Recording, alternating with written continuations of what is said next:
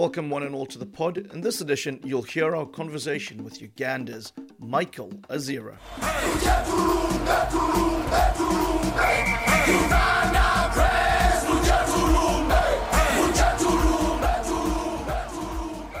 Michael's story is one of resilience.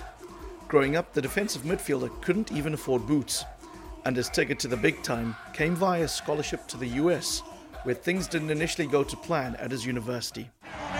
Chicago Fire. There's a moment in your bones when the fire takes over. Now he's in the Midwest lining up for the Chicago Fire, who've struggled in recent seasons. But Michael says Chicago are primed to surprise people this season, much like he's done throughout his career. Aside from football, Michael is passionate about young African players focusing on their education.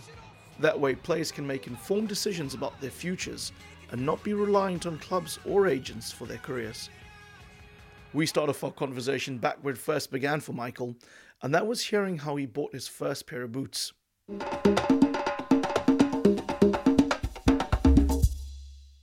I think most kids will remember their first pair of boots.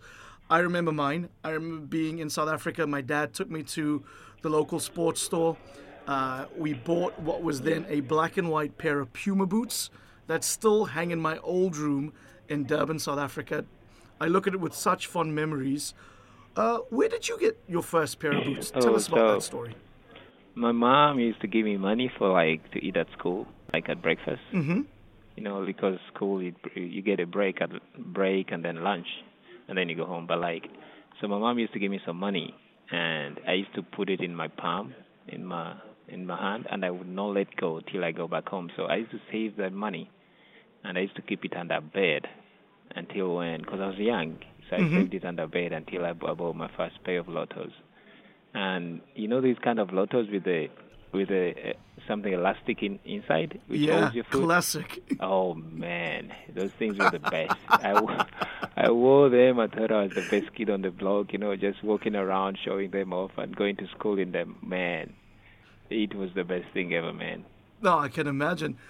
What happened when you arrived home with those boots? What did your mom do? No, man. I don't think she even noticed, because she was always trying to tell me to go to be in school all the time. But she's like, he's just being Michael, because I always wanted to play soccer since I was young, and she was like, Michael, you need to go to school fast, But I always loved soccer, so me buying my own pair of boots, it didn't move anything, She just said, yeah, it's just Michael, And Michael, as I understand it, you've been pretty resourceful growing up. That wasn't the only entrepreneurial thing you did. Tell our audience how else you'd generate a bit of money while you were growing up. So I there's a friend back home, he told me I used to wake up very early in the morning. Mm-hmm. And 5 a.m. in the morning, that's when they start to sell clothes in the morning. So I used to go and buy a shirt and sell it to my fellow players or my teammates for profit, and I used to make money like that. And then later, I helped one of my friends to sell soccer boots and balls. So I used to supply my club that I used to play for. So I had to find a way to live, because I never grow up my parents they didn't have that much. So there's no way you could do as your mom for boots or a pair of shoes, a pair of clothes, or anything like that. So I had to find a way to make some extra money to be able to take care of myself. I gotcha. And now you're living in the States. You've been there for a very long time. How different is your life now to what it was when you were growing up in Uganda?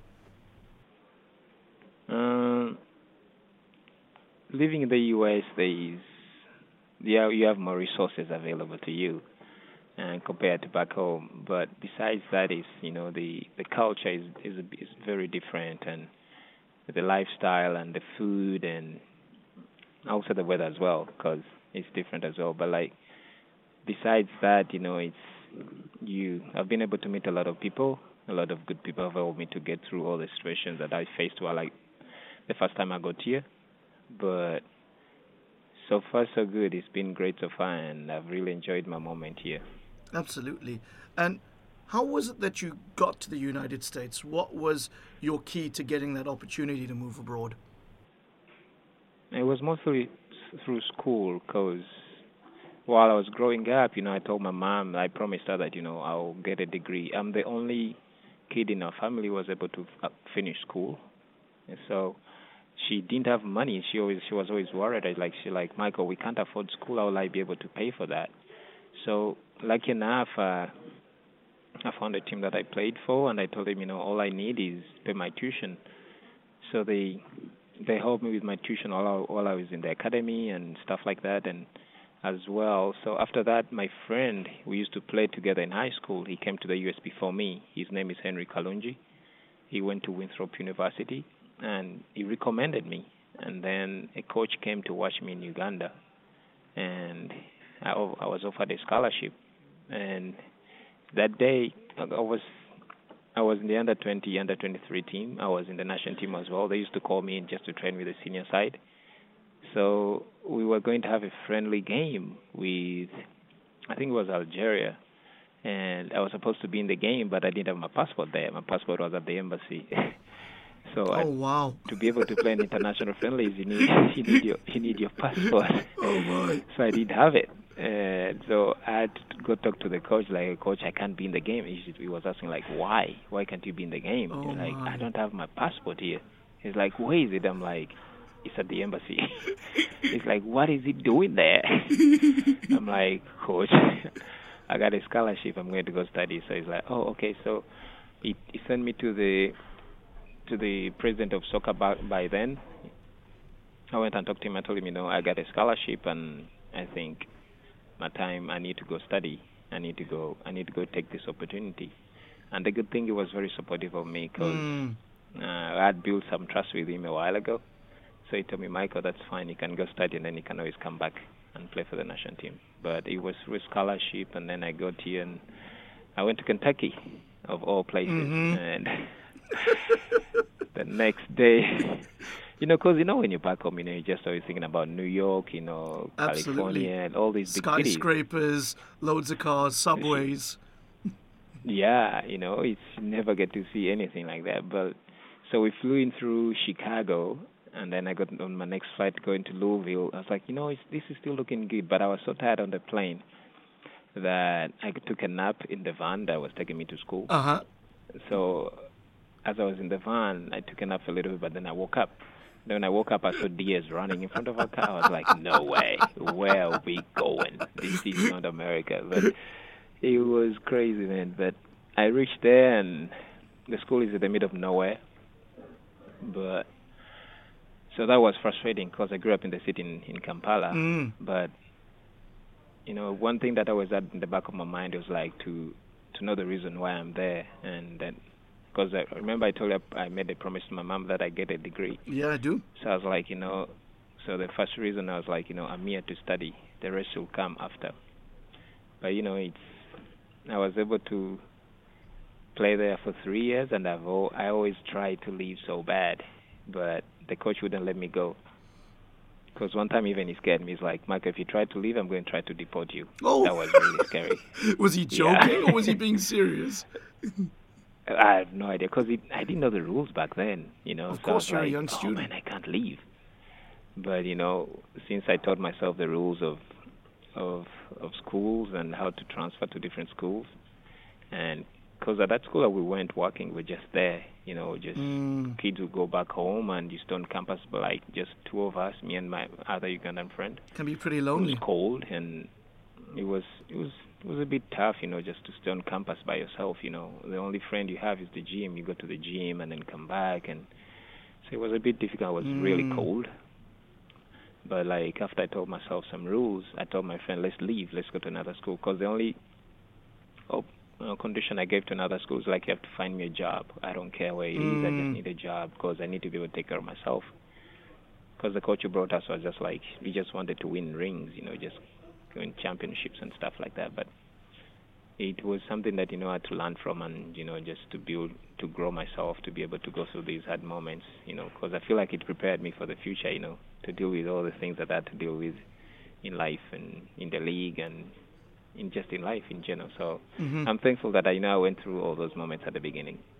Michael, when I look at your career and when I hear your story, you're the ultimate underdog. You're defined by resilience and everything that you've achieved. And I wonder how that's poured into your foundation, the Pearl of Africa Youth Foundation. I know you were in Uganda in the off-season. Could you tell us a little bit about that foundation and why it differs perhaps from other football academies and initiatives out there? Yeah, so to me, this foundation was mostly started with the reason being that, we want to encourage kids to go through school and play soccer at the same time. So we want to show them that, they're capable of being successful no matter what. They can be successful through playing soccer and going to school at the same time. So I go home and I share my story with them. I tell them, I went to school first and then I played. So don't be lied to that, you're not capable of being successful. So, because I tell them, you're capable of being successful, because if I could be successful, you could be successful as well. So, and the other reason is because the tournaments we used to play in was all those tournaments went away. We used to play in City Tires and then Shell. So all those tournaments are away. They're not there anymore. So we're let's start something. Me and my other friends, there's my other friend called Ronald. We grew up together. And then another friend, Musa, and another friend, Edison, and then another female friend, Mercy. She lives in Sweden. We're let's come up with something, Let's find a way to help these kids. How can we help them? So we're let's start in the tournament, but tournament which focuses on education and soccer, So I've been blessed with this platform that, I've been able to play in the league for so long, and the clubs that I've played for, they've helped me so much they gave me all the equipment, they gave me balls, they gave me jerseys to give away at the tournament. So we had to set up this tournament whereby we could give kids something they can do during that time. And also it's that age bracket, the under 16, that's the age where most of the kids in Uganda, they get lost. They don't know where to play, they don't know where to go. Most of them are neglected, and some of them they get to lied to by clubs to give them contracts at a very early age. And so I tell them, wait, the best thing you can do right now is to prepare for your future, and the best way to prepare for it is to go through school right now. Play for schools, don't play for clubs. Because if an opportunity comes, you need to be ready. When an opportunity comes, you need to be ready that you have your schools, your grades are up, you're ready to go. If an opportunity comes, I always if an opportunity comes, I'm going to give it to you. Because always schools are always asking for students, that, hey, Michael, can we get another Zira, can we get another player like you? So I'm this is an opportunity that I can give to the kids, So we are trying to find ways where we can find opportunities for the kids to come through school and play soccer for different schools or different clubs if that's available as well.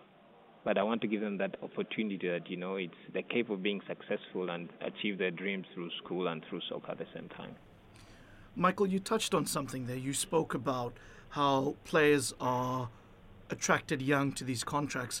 Do you think in Uganda there's still people looking to take advantage of young, naive kids, agents who are just, not thinking about the child's development or the young person's development? Is that something that's still prevalent in Uganda, or is prevalent in Uganda? Yeah, it is, because me growing up as well, I was offered a contract when I was 15, and I even cried. I was so young. They were telling me I could need to play for the first team, but I was no, I don't need to play. I want to play after I finish school. So, and with the poverty in the country, most of these kids, they come from humble backgrounds, they come from poor families. So when they're offered money, they rather usually take the short route. They rather say, let me take this money right now because I'll never know when I'll get it again. So it's been a major problem back home whereby, and mostly some coaches who try to spend time to invest in these kids, they're usually not compensated by these clubs. These clubs are just looking for the quick fix instead of trying to develop the game, try to develop the players. So most of the kids usually, I tell them, because at the tournament, I usually have talks with them, try to help them how to set goals, try to help them how to achieve their goals, but they need to have a path, they need to set their path where they need to go. They need to know what they want in life before they before they go out in life. So I usually tell them, know what you want. Where do you want to play? Where do you want to go? So, and I feel like we struggle with that back home with the low levels of education and the poverty. It's easy for these clubs to come and just take advantage of these kids. I gotcha. And with your foundation work, when do you think you'll be in a position to start placing kids at universities, either in Uganda or potentially abroad in the US and around the world? So in Uganda, we work with a coordinator back home. His name is Steven. We find scholarships for different kids in Uganda. And at this tournament, some coaches were there from different schools to come and look at players, and some of them have got scholarships. And so far, here in the US, I'm still trying to talk to different coaches. I want to be able to, hopefully they can come at the tournament to watch the kids, and hopefully kids can get scholarships as well. But so far in Uganda, most of the kids are in school, which has been so great for us. Yeah, absolutely. That's always, if you see a kid that, he's got a scholarship, that's always, you feel like it's successful, because at least you show that, you're looking out for the kids' interests first. I get that.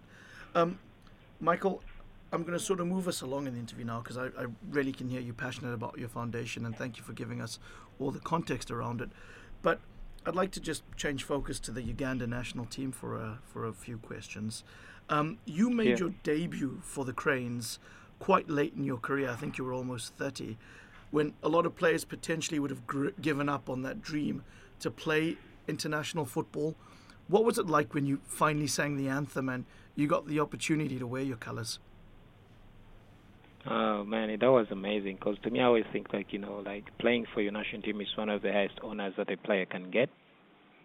So, like me not to be called a national team in earlier days, it didn't put me down, because I always knew that I always believed in myself, and I knew that if my time comes, I'll play, because I believe in this thing that everyone has got his time, no matter what happens. All you gotta do is to prepare. So I was like, I have an opportunity to play in the US. All I can do is to focus on me right now and support the guys who are playing. But right now I need to focus on me and improve and play at my club to get as many minutes as I can, and hopefully they can call me. So when I was called upon, I was like, maybe this is my time to go play for the country. And it was an honor to me and to my family. Amazing. And again, Michael, it speaks to your resilience that you never ever gave up on that dream. Were there no moments when you thought, you know what, I'm a bit too old, I'm never going to get my call up? No. That never came to me that I'm too old. But, I had some setbacks with the coaches and stuff like that, because every coach has got his own players. And usually, to me, I always believe that if you have a coach who believes in you, you will shine. You go out and shine no matter what. So the coach that we had before, not that I'm blaming him or I'm pointing him out Mitchell? or anything like that. It's just, Mitchell. Maybe it wasn't my time. Maybe I didn't fit in his system. Because he played me in 3 different positions in one game, and I was like, this is not right. And she didn't. I felt like I didn't play well in the game, because there was the preparation. I don't think the preparation was good enough, even for me to be able to help the team. And I felt like that didn't put me back. I was like, if this way, it is what it is. There was a guy who was playing my position and was playing well, so I was like, I need to find a way to learn from him, and also to encourage him, and also to support him as much as I can, So that did stop me, just because I didn't play, to stop me from pursuing that goal of playing for the national team. Mm-hmm. Now, the Cranes have never qualified for a World Cup, but in recent history, you've qualified for the last 2 African Cup of Nations. Do you think in your lifetime, Michael, you'll see Uganda qualify for a World Cup? I think so, because Uganda we are really blessed with some talented players, and soccer is growing so much that, most of the players have moved out of the country to go play in different countries. That always brings something to the national team. That always brings something special. The player comes back with confidence. They learned something new, and soccer has grown so much in Africa, or say all over the world. Because I remember Tunisia used to beat Uganda 7-0, 5-0, but it's not the same anymore. Because last time we played Ivory Coast in the friendly, we beat them 1-0. They didn't expect it, and also this West African Cup of Nations, the players played so well. Everyone was able to express themselves as much as possible. And to me, I feel like there is that opportunity because all the talent that is in Uganda, I think with time, with better nurturing of the game and the players, I feel like there's the time is coming, and it won't be that very far from qualifying for the World Cup. Yeah, and hopefully that happens either with you playing or while you're around to support the team, because we know what a proud footballing nation the Cranes are. Last major final, the 1978 African Cup of Nations, if I'm correct. You and I would have been too young for that, but but I'm sure it's legendary in Uganda. One final question on the national team. Uganda has a new coach, Johnny McKinstry. He's a very young coach. He's 34, just a few years older than you. How does that dynamic work, Michael, between you and the new coach? It always comes down to respect, because if I want to be respected, I have to give him respect as well. I have to respect him to do his job and support him as much as I can. At the end of the day, he's the coach. I'm a player. I'm there to play. I'm not there to coach. And also, he's been great to the team. He knows how to bring the team together, and he tries to break down everything for us as much as he can. He makes it simple for us. He always gives you three things, 3 things to attack, 3 things to defend. That's all he wants us to focus on. And he's been great at bringing the players together and trying to show us how he wants the team to play. So Uganda is lucky to have another good coach. Absolutely. And I'm led to believe he texts or WhatsApps the players every week. Are you one of those players he's in regular contact with? And if so, what does he say?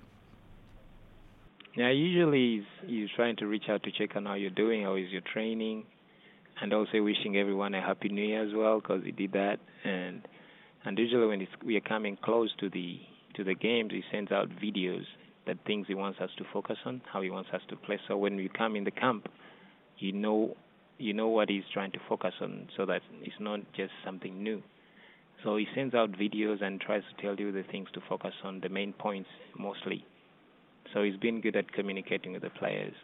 Moving to the here and now, Michael, the Chicago Fire, they've undergone a lot of change recently. New coaching staff, new club colours, the team back playing at Soldier Field. Ahead of the new MLS season, what are you most excited about? Oh, man, I'm excited about everything, because with having the new coach, having the new staff, you're going to have new ideas, That's another opportunity to grow as a player and as a club. And also it's moving to the new stadium, It's a beautiful stadium, moving closer to our fans. It's something exciting, and we can't wait to start. Your new coach, Raphael Wicki, he's come in. People in Europe know him for the amazing work he did at Basel during an impressive run in the Champions League in 2017-2018. That season, Basel toppled Man City, Man United, Benfica. What's your early gauge since working with the coach? I know he's just come in, but what's it been like interacting with him and getting a sense of it, and getting a sense on his vision for the new season? Yeah, he seems like he likes to playing, fun soccer, playing out of the back and, trying to entertain and also to attack, He wants us to be comfortable on the ball, to be able to play, to be confident,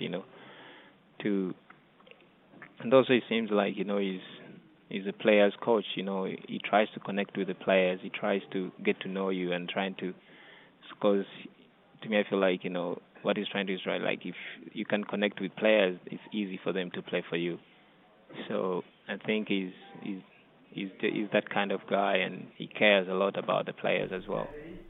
Michael, you've had a career that's taken you to many places in the MLS. The Seattle Sounders, Colorado Rapids, Montreal Impact, and now the Chicago Fire.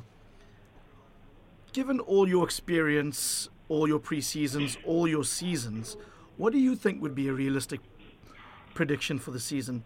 Do you think the playoffs are something the team can think about and perhaps aim for? Yeah, that's the main focus right now. We need to get back in the playoffs.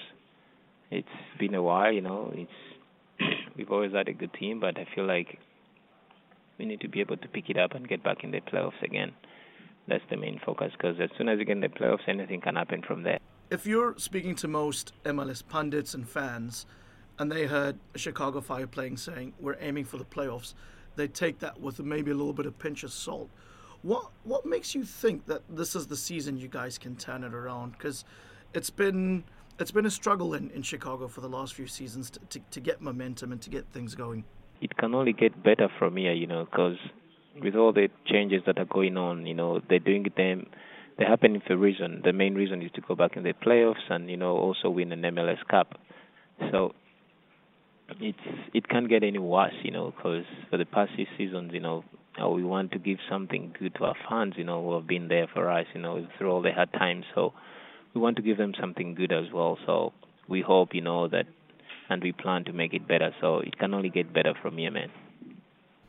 And here's to Chicago going up. My wife actually lived in Chicago, so I've got a very, very soft spot for the team, just so you know. So I will be keeping a close eye and hoping you guys do well this season. Michael, it's a theme during the interview that I'll return to. Your story is one of resilience. When you sit with your teammates, excuse the pun, and you're in preseason and maybe you're doing the things you don't really want to do in the gym and on the field, what do you say to fire them up? Do you have a mantra? Do you have a motto?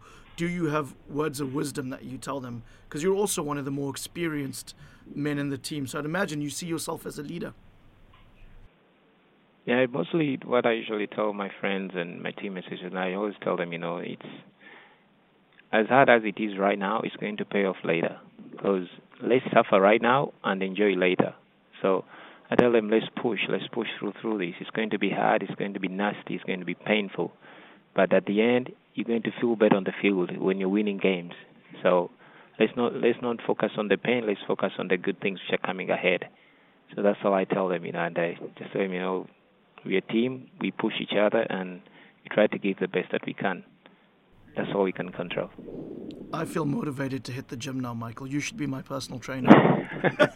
Let's go. Let's go. Just a few more questions as we wind up, because I know you probably have to shoot off now. I know last season in MLS football, there were 44 Africans playing all across the league. Do you think African players now see MLS football as something they aim for?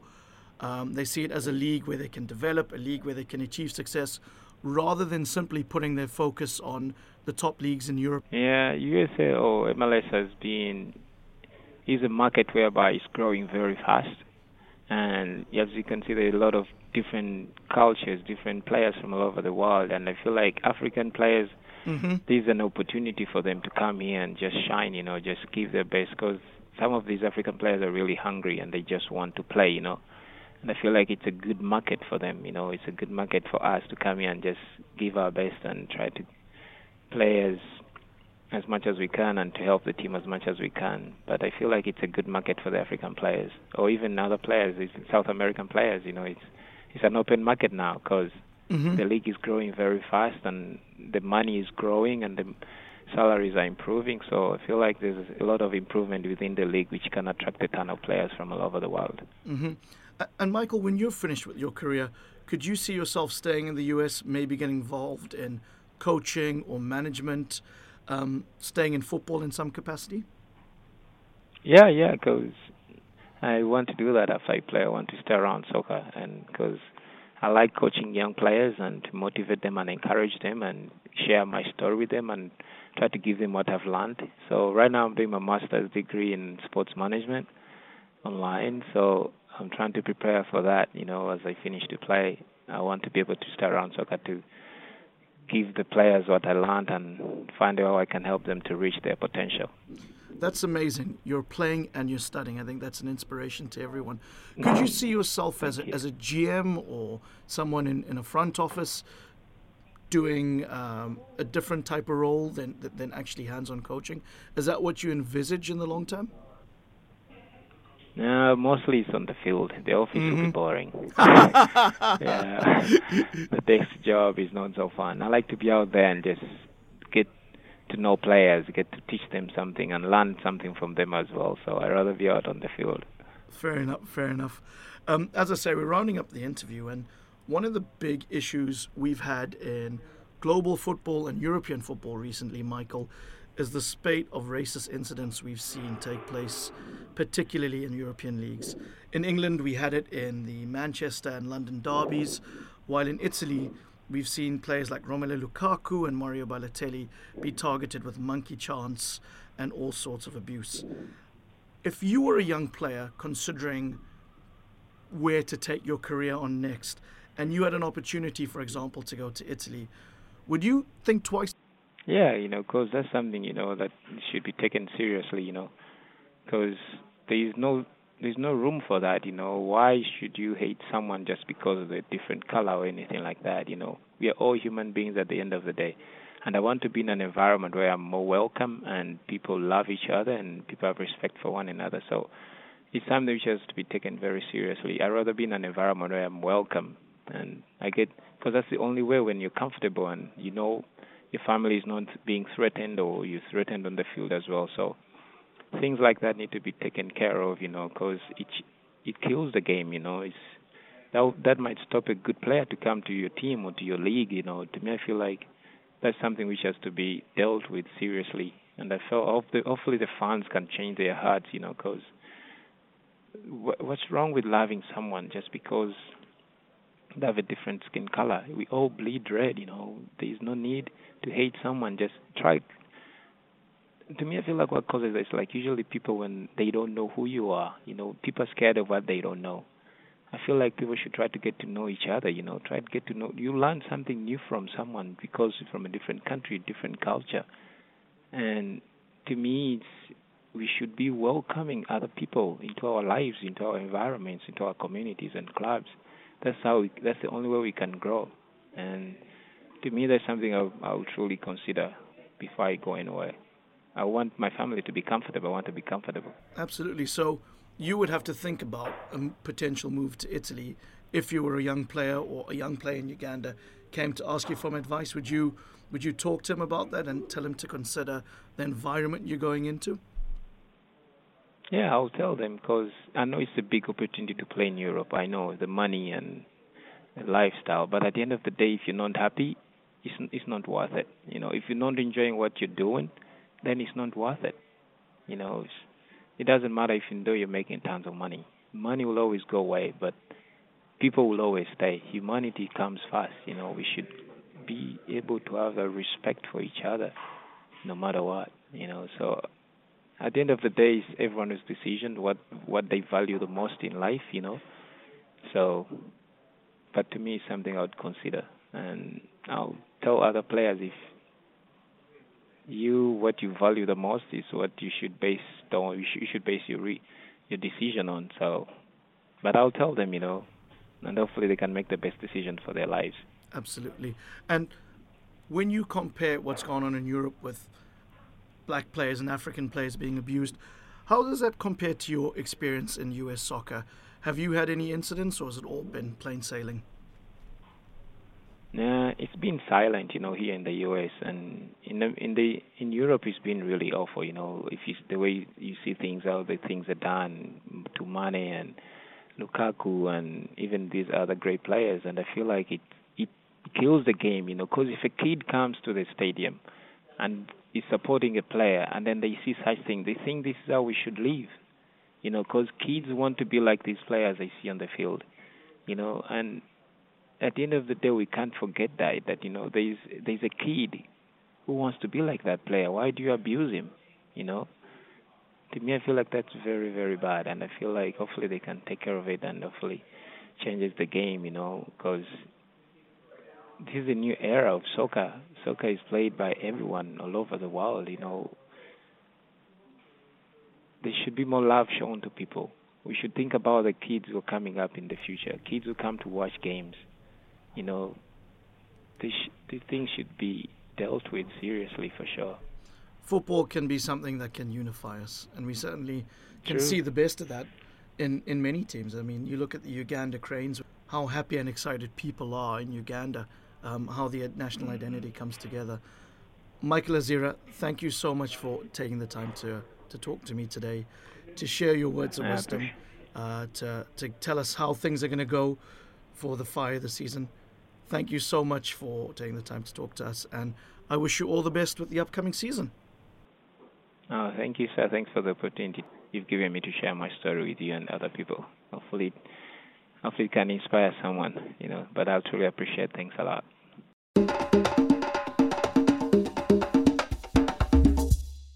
Thanks for tuning in. Do let us know what you think by leaving us a rating and a review. It does help people find the show. Also, feel free to get in touch on Facebook by liking the On The Whistle podcast page, and you can find us on Twitter and Instagram by searching for OTW_podcast. In our next edition, we talk with former Egyptian star Mido, so do look out for that. But for now, we've hit full time. All the best, and goodbye for now.